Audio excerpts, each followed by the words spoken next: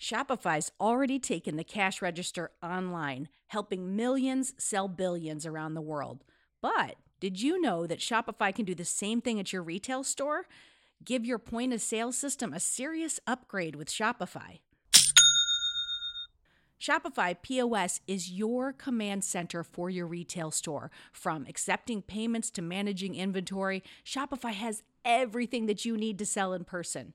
And with Shopify, you get a powerhouse selling partner that's going to effortlessly unite your in-person and online sales into just one source of truth. You're going to be able to track every sale across your business in one place and know exactly what's in stock.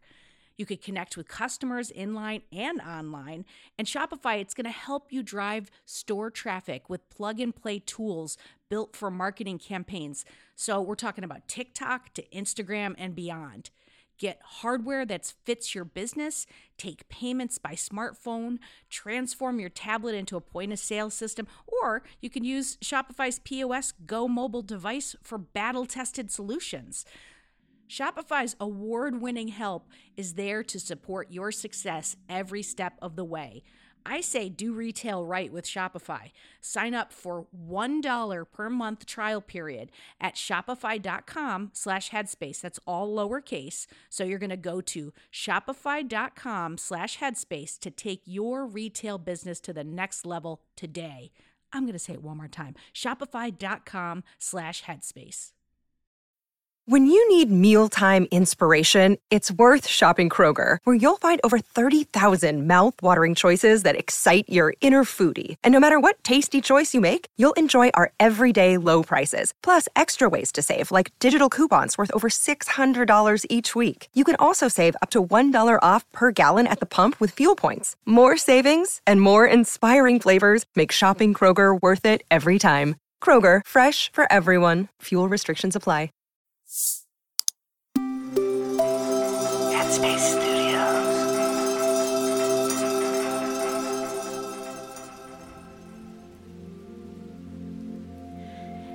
Hey, it's Dora. Welcome to Radio Headspace and to Tuesday.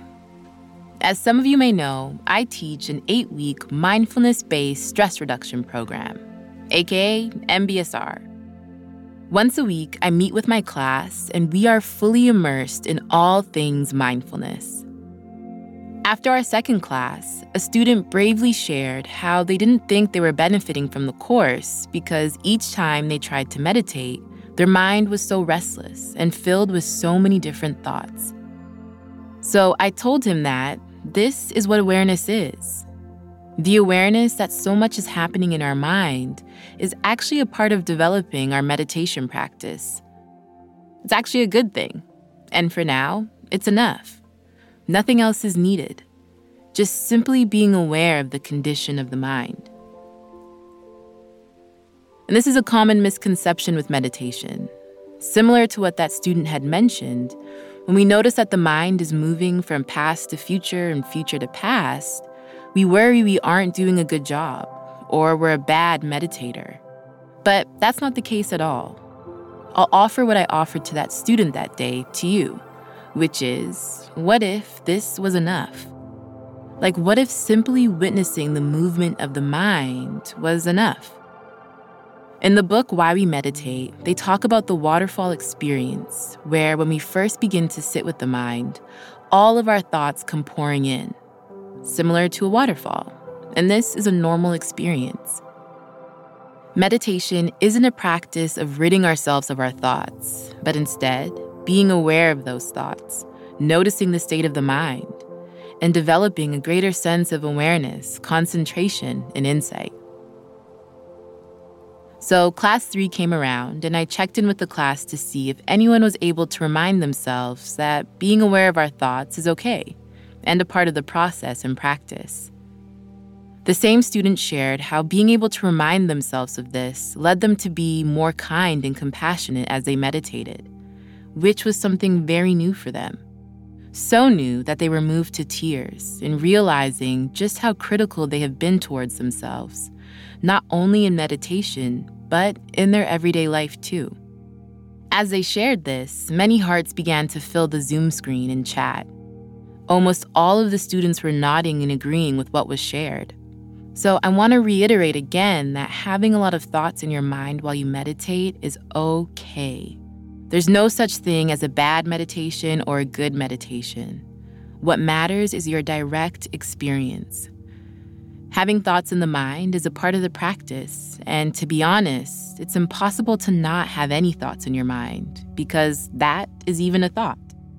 By design, the mind is going to wander, analyze, evaluate, jump from past to the future, future to the past, ruminate, all these different things.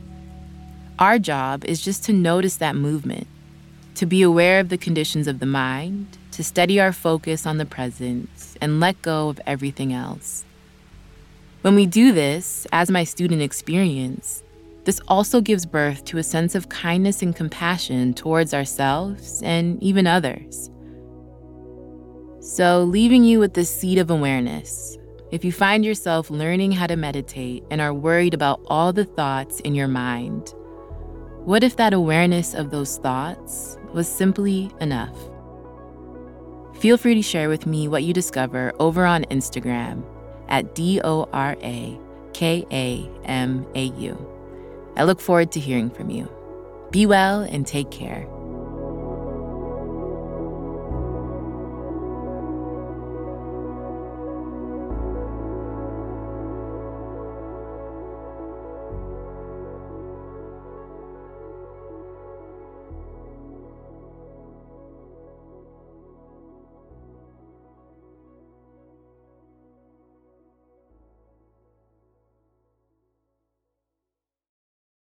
For the ones who work hard to ensure their crew can always go the extra mile, and the ones who get in early so everyone can go home on time, there's Grainger, offering professional-grade supplies backed by product experts so you can quickly and easily find what you need. Plus, you can count on access to a committed team ready to go the extra mile for you. Call, click Grainger.com, or just stop by. Grainger, for the ones who get it done.